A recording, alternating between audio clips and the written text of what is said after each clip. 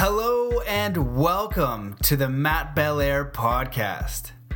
As an explorer of the mind and world, author and coach, I have spent a lifetime learning how to push my limits and achieve my highest potential. My mission is to bring you the most inspiring, conscious, and empowering teachers, leaders, and thinkers on the planet. To bring you stories, lessons, and messages that will help you master your mind, body, and spirit. Thank you so much for listening, and I hope you enjoy today's episode. Good day, cosmic avatar in a human body, navigating Earth and life and existence. It's so great to be with you again. We have part 2 of 3 with Tom Campbell, where we are exploring simulation theory, consciousness, virtual reality. Obviously, if you listen to part 1, you are in for it. I think in part 2, we talk about defining a collective consciousness, how to move beyond fear, how and why groups can modify future probabilities, which is very interesting. We get into the double slit experiment and so much more. So we go beyond virtual reality. So I don't know exactly where we are in this, but he keeps this entire 3-hour thing is truly incredible. I know you're going to enjoy it. If you liked part 1, you're definitely going to like part 2. I want to thank you guys so much for listening, for supporting the show. I hope that wherever you are in the world that you're doing amazing. If you want to support the show, the best thing that you can do is share an episode. You can leave a review in iTunes. That helps a ton. You can chip in on Patreon. Thank you so much, David Shirley, for hooking it up. Chipping in, it really does go a long way. Thank you so much, and thank you so much to all my patrons. It really does help. But the best thing that you can do is one act of kindness today. Even better is please take the kindness challenge. It's so simple. It's spiritual mastery, and it shows that you get the message of this podcast. So if you want to absorb this free content, and I don't care that it's free, and you want to give something back, you just say, okay, cool, I'm going to do 3 kind acts a day for a week, and that's it. And that is great reciprocation. So that means you're getting the message of everything that I'm intending with this podcast with that simple action. It's basically spiritual mastery in action. So 3 kind acts a day, go out of your way to do it. Don't tell anybody. And then, if you do it, just let me know that you did it. You can tell me. That way I know that the podcast is working, and you're going to probably get a universal wink. Something will happen weird in your reality that goes, oh, wow, that's interesting. So I think that spiritual action is so important. So if you want to support the show, please do that. Go to mattbelair.com, sign up for the email list. If you want a free lucid dreaming guided hypnotic meditation and an ebook to teach you how, just go /lucid dreaming. If you're interested in coaching, I'm doing very different sessions, more one-on-one sessions that I normally do, and also one-on-one monthly, more in-depth coaching. But if you want to level up, if you're looking to overcome blocks, if it's fitness, health, anything in between, depression, it doesn't matter. I probably can help you with that. We can do hypnosis, neurolinguistic programming, all kinds of stuff, but it's basically the same process. And because the way that our mind is wired, once you kind of get to that root wiring and code it yourself, it's your own coding, and you know how, you can really transform your life pretty quickly. So if you're interested in that, just let me know. Check out zenathlete.com. Sign up over there. Get the book. Send it to a friend. And it really is self-mastery. You don't need to be an athlete. You could be whatever. So that's it. Before we get into this, let's just come to a powerful state of peace and coherence. So wherever you are in the world, just stop what you're doing and take in a deep breath in through your nose. Hold that breath. And just let it out slowly with all the cares and all the worries of the day, connecting to your breath and connecting to life and your own value and worth. Take in another deep breath in through your nose. Hold that breath and just connect to the center of your heart, which connects you to all life and all your surroundings. And just let that breath out slowly with all the limitations, the self-criticisms and self-doubts, just letting them go now. Take in one last deep breath in through your nose. Holding that breath and just amplifying your energy field, feeling confident, valuable, worthy, whole, complete, connected to all of life. And just let that breath out slowly, ready to take on the day. Have an amazing day. And let's get into this incredible part 2 with Tom Campbell. So that's collective consciousness. It can be a mob, but it also can be a very grown-up, high quality, low entropy, loving individual, and it works the same way. You see, as the mob does, but it does the opposite way. Suddenly, people who are around that person and kind of identify with that, with him, and say who he is and what he is and what he's doing. Maybe he's the guru, and maybe the other ones are his followers or something. Then just by being around him, it pulls them up. They connect with him. They get some of his attitude, flows to them. They feel better, and they become more positive. You see, so it's the mob in reverse. It's good things can work the same way. So what we need to do collectively as a people, is try to produce a situation where we get more and more thoughtful people, low entropy people, who are thinking positive thoughts. And that will cause more people who are, say, on the fence, positive or negative, about half, 50-50. It will cause them to bump over to be more positive, which will cause other people to become more positive, you see? So if we could just get that going, that snowballs as well. But what we got going is this negative thing. Life sucks. It's all horrible. Everybody's cheating. Everybody's lying, and so on. And when you have that, well, that just builds more on that. And the more everybody feels down, then the more down everybody feels. And that also can descend in a downward spiral. So yes, it boils down to, just like in all the literature and all the plays and the books, it's kind of the good versus evil, right? You have one side that's kind of trying to work an upward spiral where people feel better and more positive and are kinder and gentler, and another where it's pulling the other way. Everything's starting to go in a downward spiral. So the challenge that I give to I guess everybody listening and everybody in general is, try your best to be part of the solution and not part of the problem, because both of those are working. And if you can make your own life part of the solution as opposed to part of the problem, get positive, get out of the negativity, let go of the fear, then eventually we'll get to that critical mass of positiveness that'll just kind of ratchet everything up.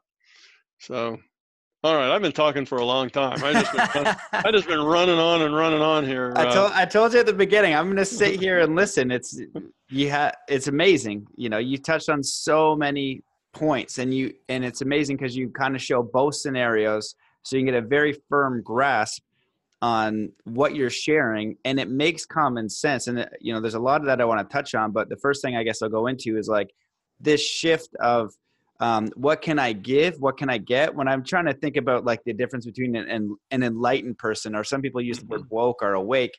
Well, there are two things for sure. One of them, they take responsibility for their environment, their actions, the things that happen to them. Because if you're a victim and everything's happening to you, it's really hard to be empowered to influence the probability of your life and what you'd like to create. You're disempowered. You don't feel like you can create anything or do what you want. And the second thing is like, what can I give?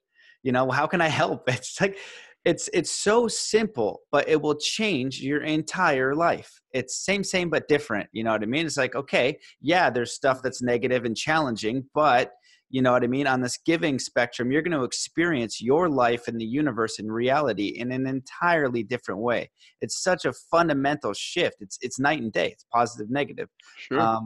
You shared too about, the weak force and strong force. Not exactly like that, but building the momentum. And I remember reading a book by Yogananda called Scientific Affirmations. And it was really great. And I use this actually when I go to festivals in Burning Man or teach or something. It's like what he puts in the book is like, okay, you say an affirmation like, I would like this thing. I would like a car, or I would like a job that I enjoy, or I would like a great partner, and you define the thing that you want. He's like, but you don't put any will into it. The universe requires a will. And so if we're in an electromagnetic universe, which you may or may not think, I don't know, you can tell me after, but we're creating, Dr. Joe said something along the lines is like, your thoughts are the electrical signal to the universe, and your feelings are the magnetic charge. And so if you have this like will, like I want to do this thing, X, doesn't matter, and you just say it, it's like boop, like 0.01 on the spectrum of like, influencing the force that you're in. Mhm. But if you like imagine a mother whose car got turned over and her child is under that car, and she is not going to think about how heavy the car is. She's going to walk over there and just lift that thing with every single ounce of, every part of her being is going to be moving that thing with what she can. She's not going to think about how heavy the car is, how much she can squat or deadlift. She's going to put everything that she is to move the car off of her kid. And so if you could take that idea of willpower into your intention, because what it's suggesting in the book is you're just saying the words and there's no feeling, there's no being, there's no energy. But if you take that idea and you put that every ounce of your being into that thing that you're trying to create, you're going to have a much different result. And it kind of ties back into the being. Why do you want that thing? You're not going to be able to generate that force for some sort. I need another $1 million so I can buy more crap and get more material stuff so I feel good on the inside. It's like, no. If anything, you might want to go like have an activity with your friends. That's what you could use money for. Be around people who are loving and have a great experience with people you care about. That's a little bit more aligned, but I don't want to digress too much. But there's a lot of other things that you touched on, but what I wanted to kind of ask, so the egregor thing I wanted to touch on, because you ever heard about the word egregor? Basically, like it's your cultural paradigm, or like the spirit of an entity. So the oil companies of the world, it's like the spirit of it, right? If you go to a Catholic church, it's like principles that to define that culture is influencing you. So IBM creates this cultural influence. Or if you have like a clothing company like Patagonia, where they're going to go out of business, but they define their company culture of like, we're going to do what's right in business. It's like the spirit of their business. It's this energy, and it affects everything. And churches do that. Institutions do that. Schools do that. Nations do that. As you said, it's like this, what it means to be Canadian. I like maple syrup and hockey. If you're American, it's a few different things. If you're Australian, whatever, you have this different like identity. And so if we could use that same concept and define principles that are loving and that are caring and that are supportive and that are cooperative, and we start to identify with that, and put that intention. And that's a little bit of what's going to be happening at the Mayan Heart Festival is I think Maya and some of the Native Americans are going to do a declaration for world peace and sovereignty, like a declaration. Is like they have a specific prayer that's going to be said out loud. Then there's going to be a global synchronized meditation. And I think that if we can add this will, I'm curious what your thoughts would be on what do you feel is the fastest route or an efficient route or even just a general direction towards world peace in a real way, like in a real sense? Because I think when you're talking about the positive negative swing, we're just on the negative swing, and people in that fear loop, right? They're not like aware of all of this stuff. They're fearful. They're in that game, and they can't get to this other side yet, right? Because they're in that loop.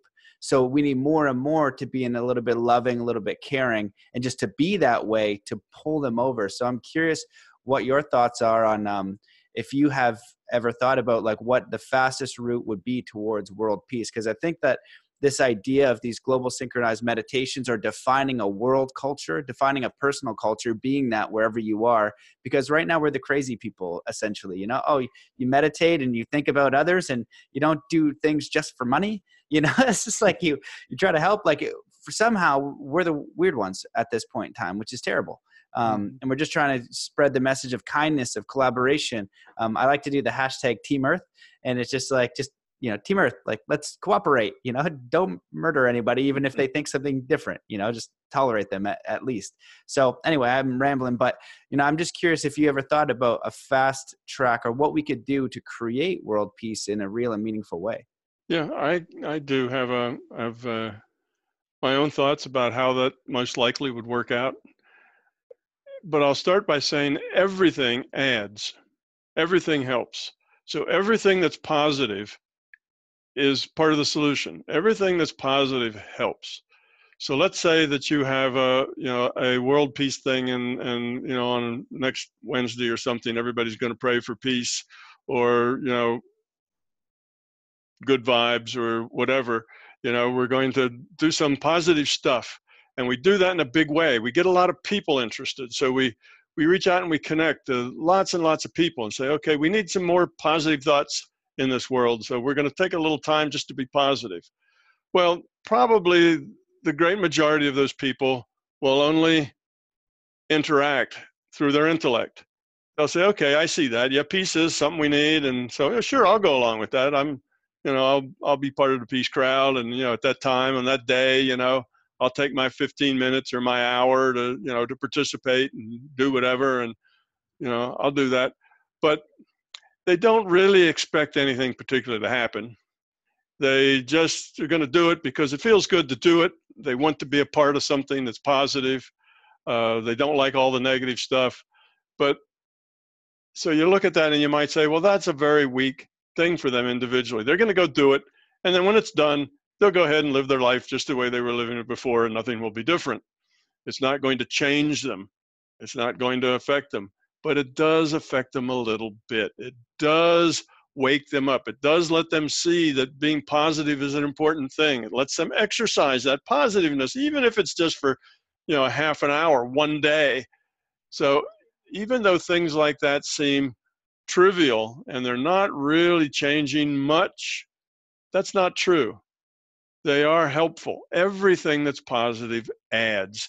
And because that one person somewhere in the world decided to spend a half an hour being positive, that gives them just one little further step up on this growth path of becoming positive. You start to learn to swim generally not by leaping into deep water, but by getting your toes wet first and then standing, ankle deep and whatever. People will gradually change. They're not going to dramatically change. So we at the point where we're trying to make change, we have to realize that people are who they are. And if we even change just a little bit of their attitude, that's good.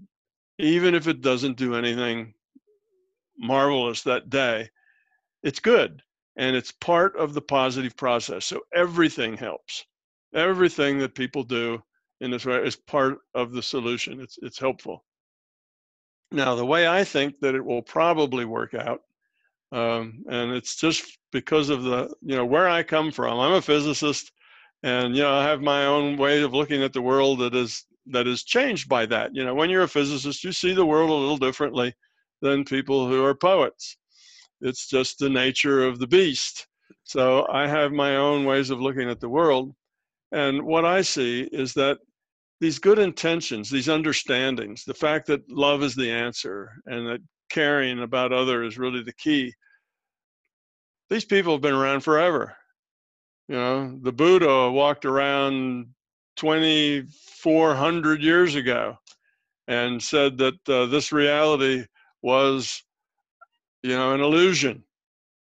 Okay, so here I am 2,400 years later saying it's a virtual reality. Well, what's the difference? You see, it's a very similar thing. And he was saying that love, we're growing. It's about individual growth and getting rid of fear. And he did all that stuff. And we've had people and movements, sometimes religions, sometimes not, sometimes other groups that have been interested in positive, loving, caring things and knowing in their hearts and minds that this is the way forward for not only themselves, but for humanity. The problem is it's always existed in the margins. It has always existed. It's always been there. We've never been without people who had positive attitudes and understood that, love is the answer. There's always been those people around, but they've been in the margins. They haven't been mainstream. Okay, now in our culture, and I'll just kind of say Western culture in general, because even in the East, Western culture is dominant. Unless you go into a temple someplace, then Western culture is not dominant, but basically the commerce, the business, the education, the rat race, the big discrepancies in incomes and the greed and the need for more money and more stuff and more things. That's not just Western. That's everywhere now. That's a kind of a world culture. And in this culture, there are those people who have the most influence over what the people in this culture believe, what they think, what they find credible. And in the old days, those people were called the high priests. They were the religious guys. They were the popes and the whatever, the people who were heads of religions. They were the ones that told everybody else what was true and what was false. They were kind of the arbiters of what everybody else believed. If they said this is the way it was, this is how reality works, and this is what you need to believe, the masses tended to believe that. They gave their high priests credibility for knowing more about, what the world was about than they did. So things haven't changed much. We still have high priests, except today they're scientists, not priests, but they still serve the same function. It is the scientists who tell most everybody else. Now I'm talking about mainstream, not the people out in the margins who already have a bigger picture and have a bigger answer, but the people in the mainstream. The high priests of science tell people what to believe. This is true, that's not true. This is a fact, that's not a fact. That's, good science, that's bad science. So when the high priests of science declare something to be true and valid, then people tend to believe, okay, that's a fact. That's true. That's the way things are. Scientists don't lie to us. They just tell us what the facts are. You can trust the scientists to tell you the facts and to separate the facts from the opinion. That's their job. High priests of religion 500 years ago had the same job, sorting out, facts from opinions. And that was the same job. So we have the high priests of science now that are the leaders of what's true and what's not in our culture. And until these high priests actually say something that legitimizes a kinder, gentler world, that legitimizes a positive viewpoint, that legitimizes a different, bigger picture viewpoint, until they go there, the mainstream isn't going to believe it. It's always going to exist in the margins, and the people in the margins, what's that? The people in the margins, 10%, 5%, 20%, I don't know, but not enough to actually change the nature of the world that we live in.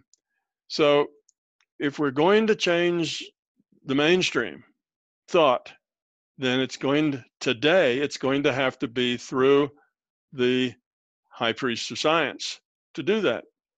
Because I think we can stay out on the margins, and we can have, peace day and peace week, and we can demonstrate, and we can explain to each other, how love is the answer, and we can do that. And there will be thousands and thousands of people who will agree with us. And there'll be a lot of others who will kind of nod and say, yeah, that sounds good. And after they nod and say, yeah, that sounds good, they go right back to living their lives the way they do. They won't really change themselves, because you haven't gotten inside of their kind of credibility barrier, if you will. You haven't affected their life in some way. So that's our problem. We have lots of people that show up and nod their head and say, yes, I understand. I get it. Love is the answer. And 3 weeks later, nothing's changed in their life. They're just the same as they were. They're in the same job, with the same relationships, with the same fears and the same ego and the same beliefs that they had before. So that's what I mean by mainstream. To get into mainstream, you really have to have a mass changing of people's reality, of people's understanding. You have to go from a little picture to the bigger picture. And though we've always had big pictures in the margins, we haven't yet had big pictures, in the mainstream. At least not that lasted very long. So I think the way forward, And again, I'm very biased this way because of who I am and where I come from. So and I offer that, freely. This is just Tom Campbell's viewpoint. It's a grain of salt or whatever. You don't have to take it too seriously. But what I see is that we are coming upon the time when, and I'd say a critical time, but we're coming to the time when this massive change in the mainstream can take place. Up until now, it just didn't have the infrastructure to support it. Up until now, all those little bubbles of enlightenment out there in the margins were all local, and it's all it all turns out to be a local thing. Well, it spreads around. Sure, Buddhism's everywhere now. Buddhism's probably spread more than any religion in the last 50 years. And the Buddhists have a real caring, loving philosophy. But again, most Buddhists, just like most Christians, go listen, say, yeah, nod their heads, give a little money, and then go back to their lives and are just the way they were, before. It's just the way people are. So anyway, I think that in the near future, we are going to see, or we have the potential to see, some dramatic change. The reason that it always stayed in the margins was partially because it was local and we didn't have that kind of communications. Now we've got a global communications grid. Anything that happens anywhere of import, everybody knows about it. Well, that wasn't true when Buddha was walking around. There weren't any reporters running around saying, Buddha, tell me about your time under the banyan tree, really, what happened there? And, and the Buddha gives a talk and, 7.5 billion people, see it on their, on their YouTube channel, the next day. Well, we didn't have that sort of thing. Everything was local and things stayed small and margins stayed in the margins. But now we have the communications infrastructure that things could change in a massive way rather quickly. Never had that in the world before. Okay, first time since humans climbed out of the trees that we've been in this situation. All right, now also, we have science presently, physics particularly, working toward an understanding that materialism is not the answer. This is not a materialist world. And they call that, well, some of it is said to be that our reality isn't a material reality. It's not about mass and charge and space. It's about information. It's an information-based world. Okay, and the reason they say that is because that's what their experiments are telling them. Their experiments don't act like it's a materialist world, and that started 100 years ago with the double slit experiment, and it's just been getting worse as the time goes on. They have more and more and more experiments that say this cannot be a material world because materialism can't get the right answer here. So that's growing. And when these two forces meet, I think we have chance for motion in the mainstream, and that is, physicists are saying that we have an information-based reality based on their experiments. Physicists don't like that idea. They don't know where to go next, and they don't know what to say after they say that. They're kind of stuck there because they don't really know what that means.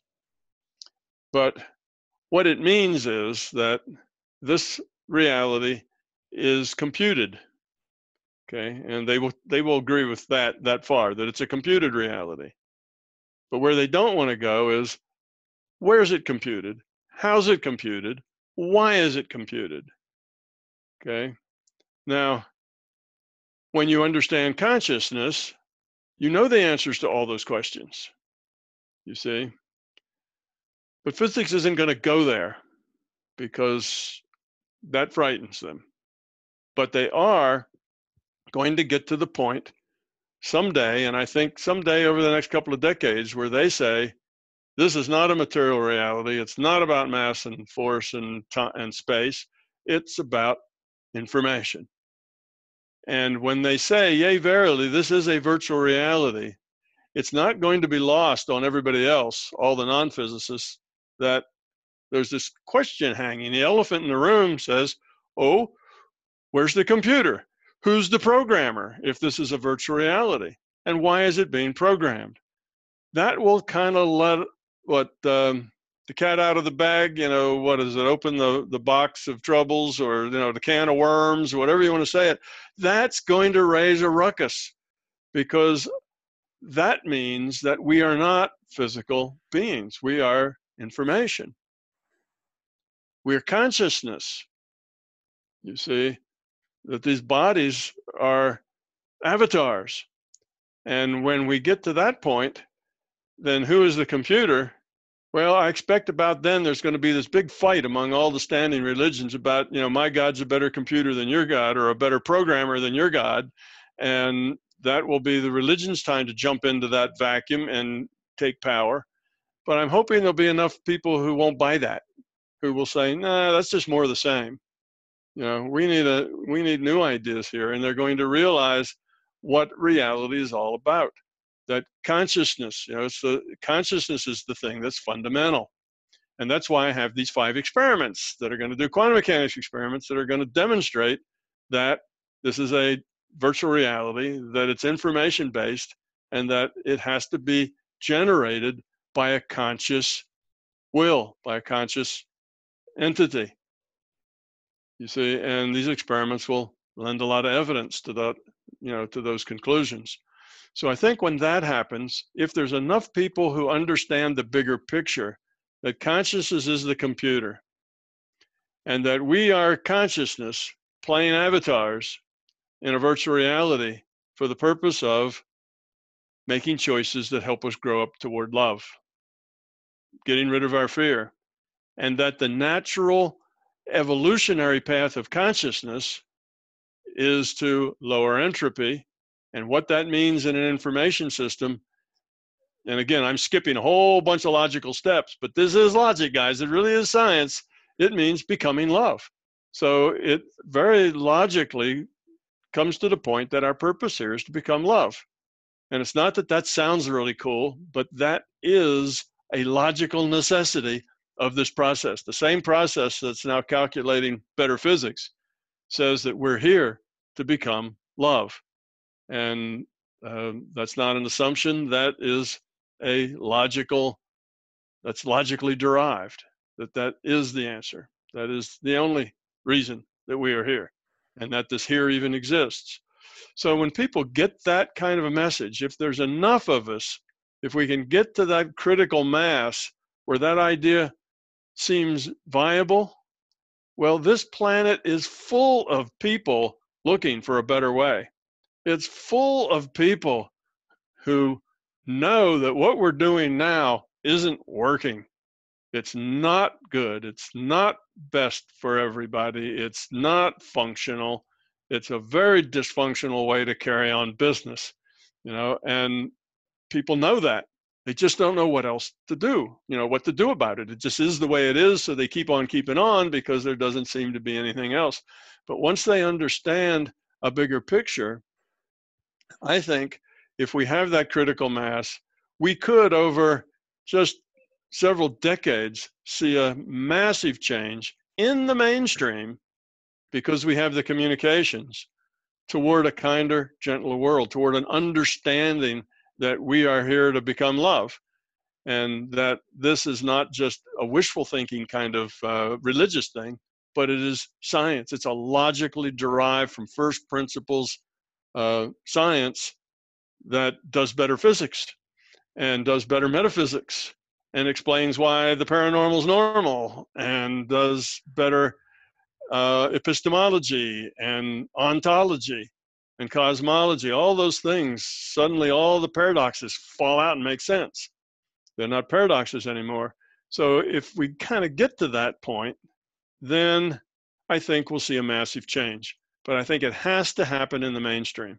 Otherwise, we'll go on for another millennia with peace and light, goodness and love, bubbles of enlightenment here and there, and it'll be a very, very slow process for those bubbles to get a little bigger and a little bigger and a little bigger before they get a mass. And to avoid this bubble of enlightenment fighting that bubble of enlightenment like we ended up seeing with religious wars and that sorts of things. Yes, we all seem to be working for the same thing, but we're doing it right and you're doing it wrong, therefore we need to kill you. That kind of thinking isn't really progress. So that's kind of what we've had on the sidelines. The various bubbles of enlightenment have had the misfortune of getting enough people, enough adherents, that the quality of the message gets diluted to the point that they get full of, we're better, we're right, people disagree with us, are wrong. And that's a very low quality of consciousness attitude. But when organizations get big, they also get more average in their attitudes and in their qualities. So that's kind of the problem we've had. Religions and so on, they start good. It's all about love. It's all about caring. It's all about turning the other cheek and helping your brother in the big picture. And it's wonderful. And then as long as that's 10 and 20 and 30, 50 or 100 people, that's great. But once it becomes, 150,000 people and 200,000 people and millions of people, the whole thing degenerates into something that's now not so great anymore. It becomes dogmatic. It becomes ritualistic. It becomes repeat after me, do as I say. And it loses its original spark of love because it's spread faster and wider than the people had the quality to support.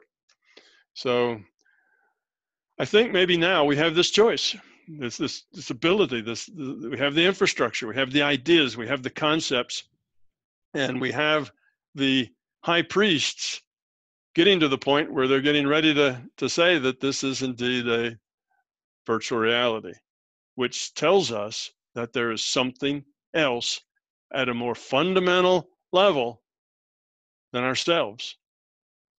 Because the source of the virtual reality has to be a more fundamental thing than the virtual reality, you see.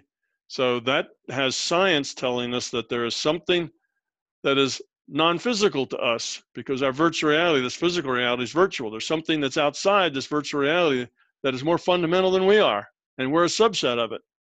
That's almost religious. That almost sounds like, you hear that, in a church someplace. So when science then closes that gap between materialism and spirituality, and between physics and metaphysics, then I think we have a chance for the mainstream to move forward into a better paradigm. Now, will that happen? I have no idea. I just say that it's possible now because we have the communications and we have the high priests that are nearing getting to this point of pointing out this idea that there's something non-physical that is more fundamental than we are. Now, they would never say that, but everybody else is not that dumb. They will immediately get that point as soon as they say this is a virtual reality. The physicists aren't going to say that. Don't ask them to lead this parade, but they're going to kick it off. They're going to get the ball rolling. It's going to be everybody else who says, well, where is it being computed and why and by whom, for what reason? And if we have a good model that makes sense to people, then I think we're maybe have a road out, a path forward in the mainstream, out of the, so now we're talking about billions of people changing their attitudes toward who and what they are and why they're here, all in the same week because of the internet. You see, that's a huge shift in thought from negative to perhaps hopeful to perhaps even positive. That will have a huge effect. So anyway, that's my happy vision, that within the next 2 or 3 decades, we might actually see a breakthrough in the mainstream toward a more positive attitude toward existence, toward reality, toward being. And it's just logical steps thereafter that it's about becoming love. It's not that doesn't take a leap. Right now, to go from where we are in materialism to becoming love takes this huge leap of faith. And it's a hard leap for most people to take. But then it won't be a leap of faith. It'll be logical science. It'll be, yes, here are all the steps. So I think that's the thing. And that's just through my eyes from my perspective. And I see it as a possibility. I don't see it as a well, in the short term, I don't see it as necessarily having to happen. But in the long term, it will happen. In the long term, we will get there because we are here to evolve consciousness. As our consciousness evolves, it will become love. That's what it's about. Evolution may be slow, but evolution is tenacious and just keeps on chugging. So, it may be another, million years, who knows? But we will get there because that's the nature of the reality that we're in, that we will do that. And when we do, humanity will form something bigger than itself. It'll be something, we will create a thing that is much bigger and more powerful and more capable than any of the individuals in it. That's just the nature of organization and entropy reduction. So we will get there. But whether that's, like I say, millennia or whether that's decades, it's hard to say. But for the first time in the human race's history, we have all the tools in place to do it. And we've never have had before. We've never had the ability to actually pull this off in a big way. It just wouldn't work. But we're getting there. So who knows, a decade, 2 decades, we could actually see this ball start to roll. And if it does start to roll, it may be another 3 or 4 decades that the rolling, takes place and starts to, flesh out and become something. So it's not going to be something that happens quickly. But I'm thinking within a couple of decades, this ball might just start off rolling down that hill and it'll continue to gain momentum. So see, I'm a very positive, optimistic sort of guy. I see good news ahead, perhaps in the short term, but certainly in the long term.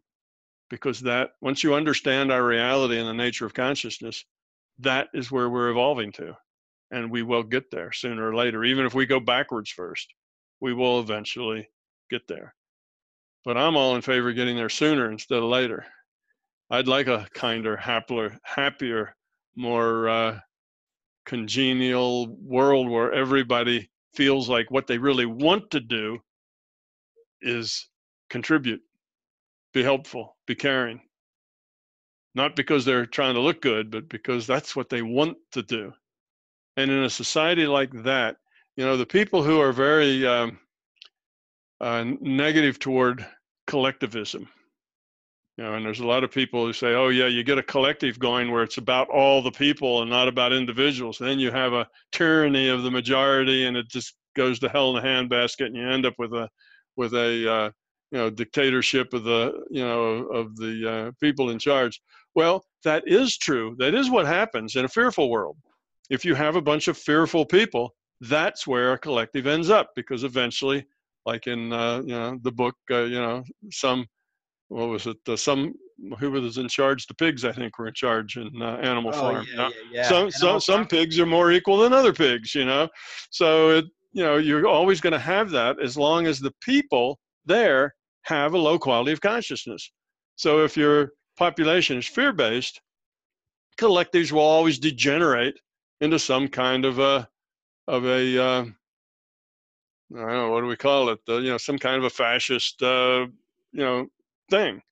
That's just the way they go if it's full of fearful people. And the only way to get a collective that's not full of fearful people is to keep it small. Oh, me and my, 20 friends can do this, and we can have a happy collective that's not fearful, and we can do all kinds of things that are loving, and it will persist as long as me and my friends are just there and nobody else comes in. But as soon as it's a mass thing in the mainstream, then collectives tend to degenerate to the lowest common denominator of the quality of the people that make them up. That's just the way it is. But in a world where you don't have a fear-based culture, where you don't have people that are full of fear, where you have people who are full of love and caring, it doesn't work that way. Then the collective maximizes individual freedom. It maximizes opportunity. It maximizes everybody being what they want to be and what they have talents to be. Because everybody wants everybody else to be happy, to have what they want, to grow in their own way. So if you say, oh, I don't like doing what I'm doing, well, the system will try. Everybody there will want to fix that for you because they want to help. They're asking, how can I help? What can I do? You see, not how can I abuse you? What can I get out of you? What is it? What's in it for me? They're about how can I help make this better? So if everybody in your organization wants to help everybody else be as much as they can be, you've optimized your freedom. You've optimized your personal choice, not ended up in some kind of dictatorship some places. You get just the opposite of that. But first we got to grow up, you see, and growing up starts with one person at a time. But hopefully we can produce this environment in the mainstream that helps a whole lot of people grow up together, because people are hungry to grow up. People are hungry to be in a caring, nice, supportive environment. I mean, hungry isn't even the word. They're starving for it. We feel that need. We feel that it's not right. We feel that what we're doing is wrong, that our political systems are wrong, our economic systems are wrong. The way we sort out the haves from the have-nots is wrong. It's just wrong. And it doesn't take, a college degree to come to that conclusion, that it's just broken. We need to do something else. So I think if we offer something else, that's not oh yeah, join my religion. I just want 10% of your money, and after that you can do whatever you want. We don't, if we offer them something real, something logical, something that makes sense, something that doesn't have a leader, hopefully, something diverse, something without hierarchy, an understanding, then we will have a chance to turn this corner. So I think it's great. I think we're in very exciting times. I think we're close to some big stuff happening. And I think everybody, including those that are in charge of this movement that's trying to shed some more light and more peace and more happiness in the world, they're all part of the solution. That's what we need, because that's partly what's making people aware that this is what we need more of. This is what's missing in our life. It's not about the stuff. It's about the caring. It's about the love. It's about the relationship. So I think we're in a point that is a very exciting time to be here. And as much as many of the people who are alive today may see actually a big change in this world toward a kinder, gentler place, it's possible. So happy news. It's possible. Oh man! And the more we have shows like this, the more you and I talk, and the more you help, the people. Where are they in Guatemala? You say? Oh, the festival will be in Guatemala. Yeah. The more of those festivals we have, and the wider reach that they have, and just the more positiveness that you can get into the world, then that will help this transition work.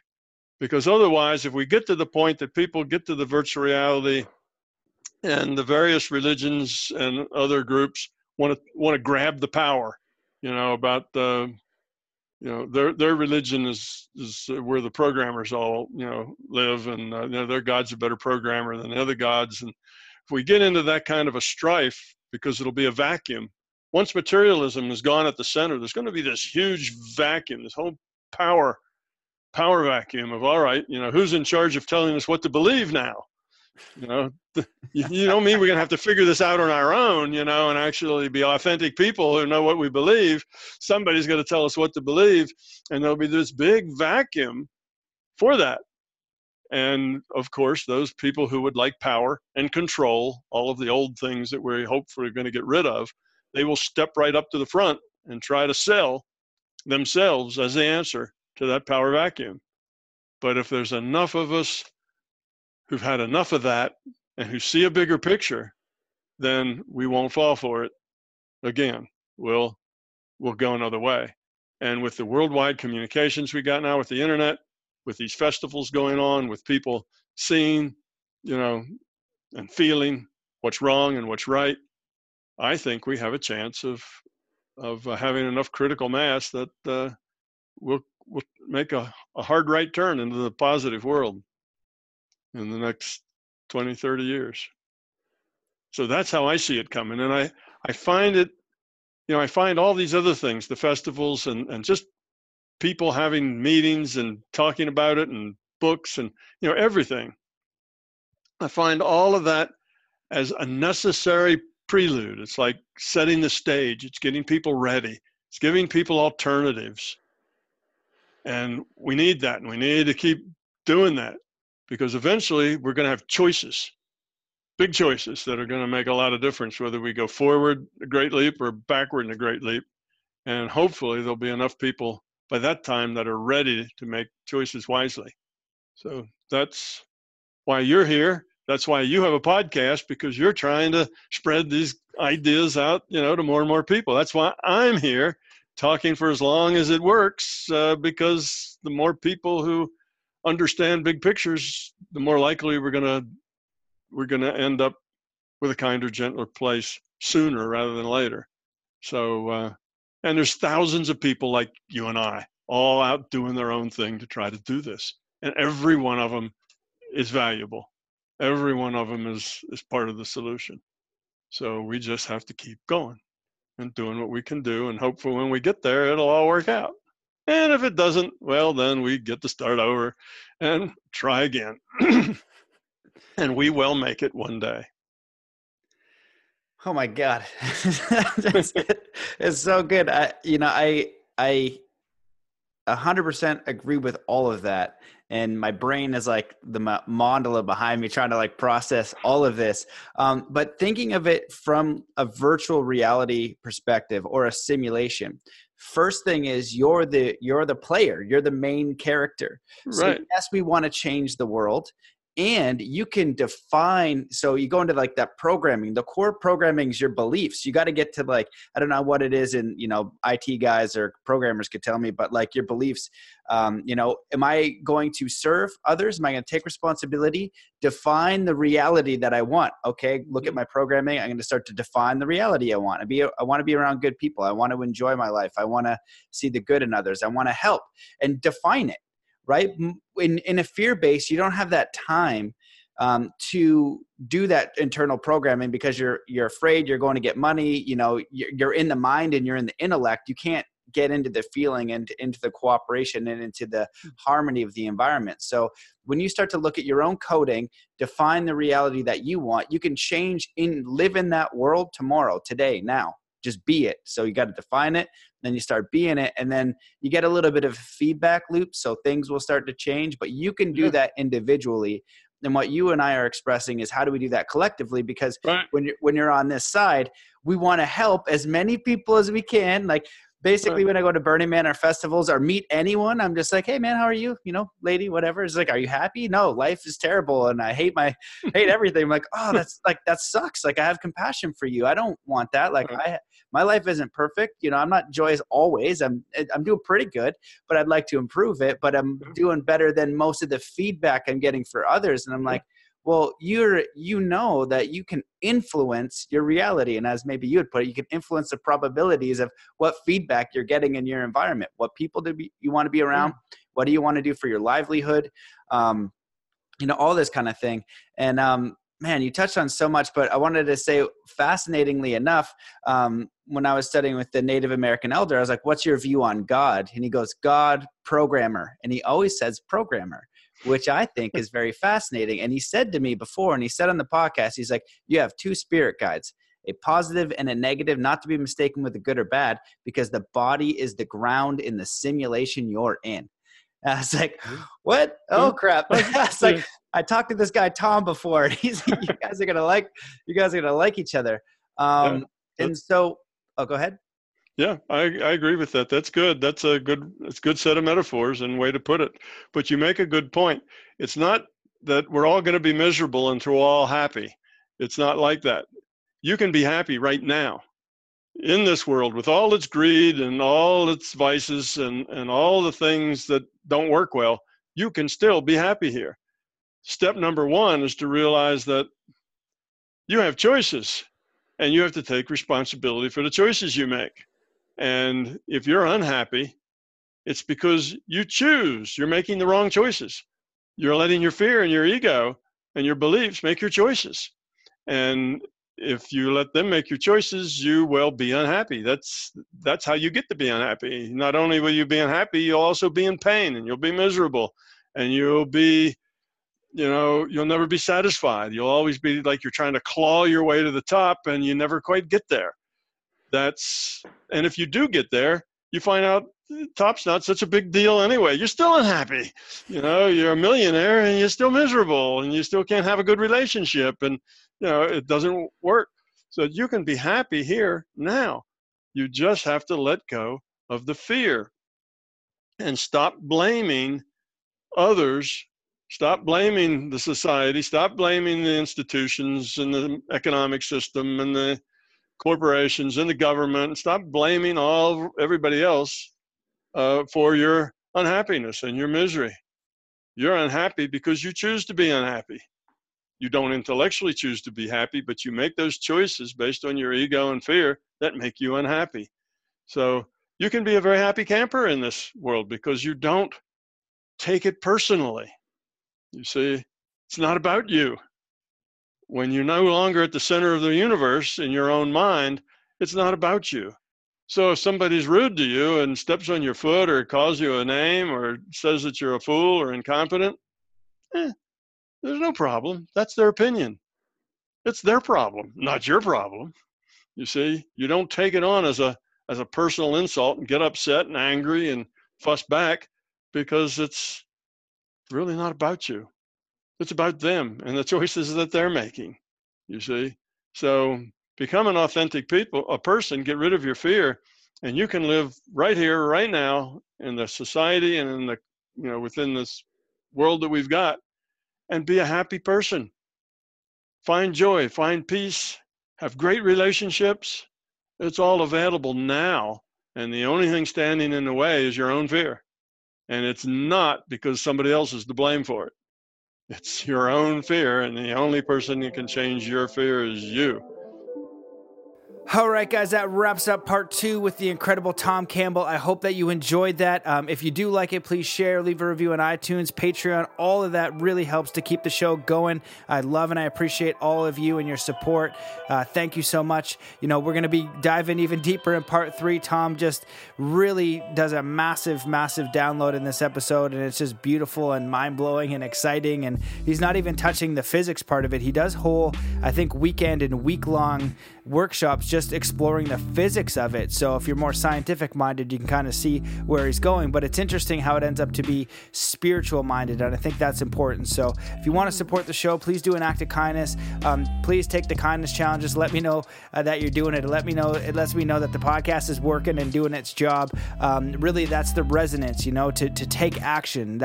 It doesn't matter what you're learning, what you think, what you believe, how much you meditate. You could walk by a homeless person and judge what they're going to do with the money, or you can give them $1. You could walk that lady across the street. You could pick up a piece of trash. Getting someone's name is an act of kindness. Listening to somebody is an act of kindness. So just do 3 kind acts a day. Go out of your way to do it, and don't tell anyone other than me, so I know that you're doing it. And you could also post on Facebook and encourage your friends and that kind of thing, but you don't want to be sharing every act of kindness you do and boasting about it. That kind of ruins it. It's just, it's just doing it to do it, doing it to be a good human. And that's really what this podcast is about, is trying to find spiritual mastery and the best way we can. And I've read a lot of books on it, and a lot of courses, a lot of studies, a lot of lectures.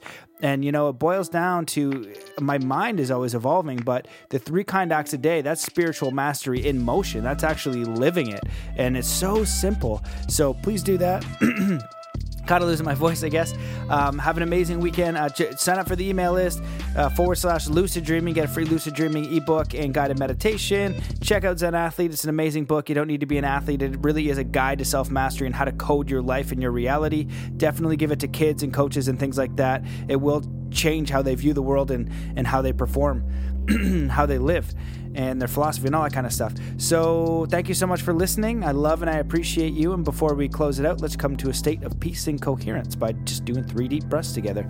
So wherever you are in the world, just taking a deep breath in through your nose, holding that breath, just connecting to the center of your heart and imagining golden platinum crystal light coming down from the universe and just seeing your energy body expand out from you, knowing that you are far more than just your body, and just let that breath out slowly with all the cares and all the worries of the day. Taking another deep breath in through your nose, holding that breath and just feeling your divine connection with life, source, the universe. And I want you to feel that presence pulse through every cell and every muscle and every fiber of your being as your energy amplifies. Just let that breath out slowly with any limitation, self-doubt, or self-criticism. Taking in one more deep breath in through your nose, holding that breath, and now just extending your energy out to everybody who's listening to the podcast, to your community, your friends, your family. See your energy go out to the world, out into the solar system, into the galaxy, just pulsing, knowing that you are a part of all of creation. So there you go. You can sit in that energy for as long as you like.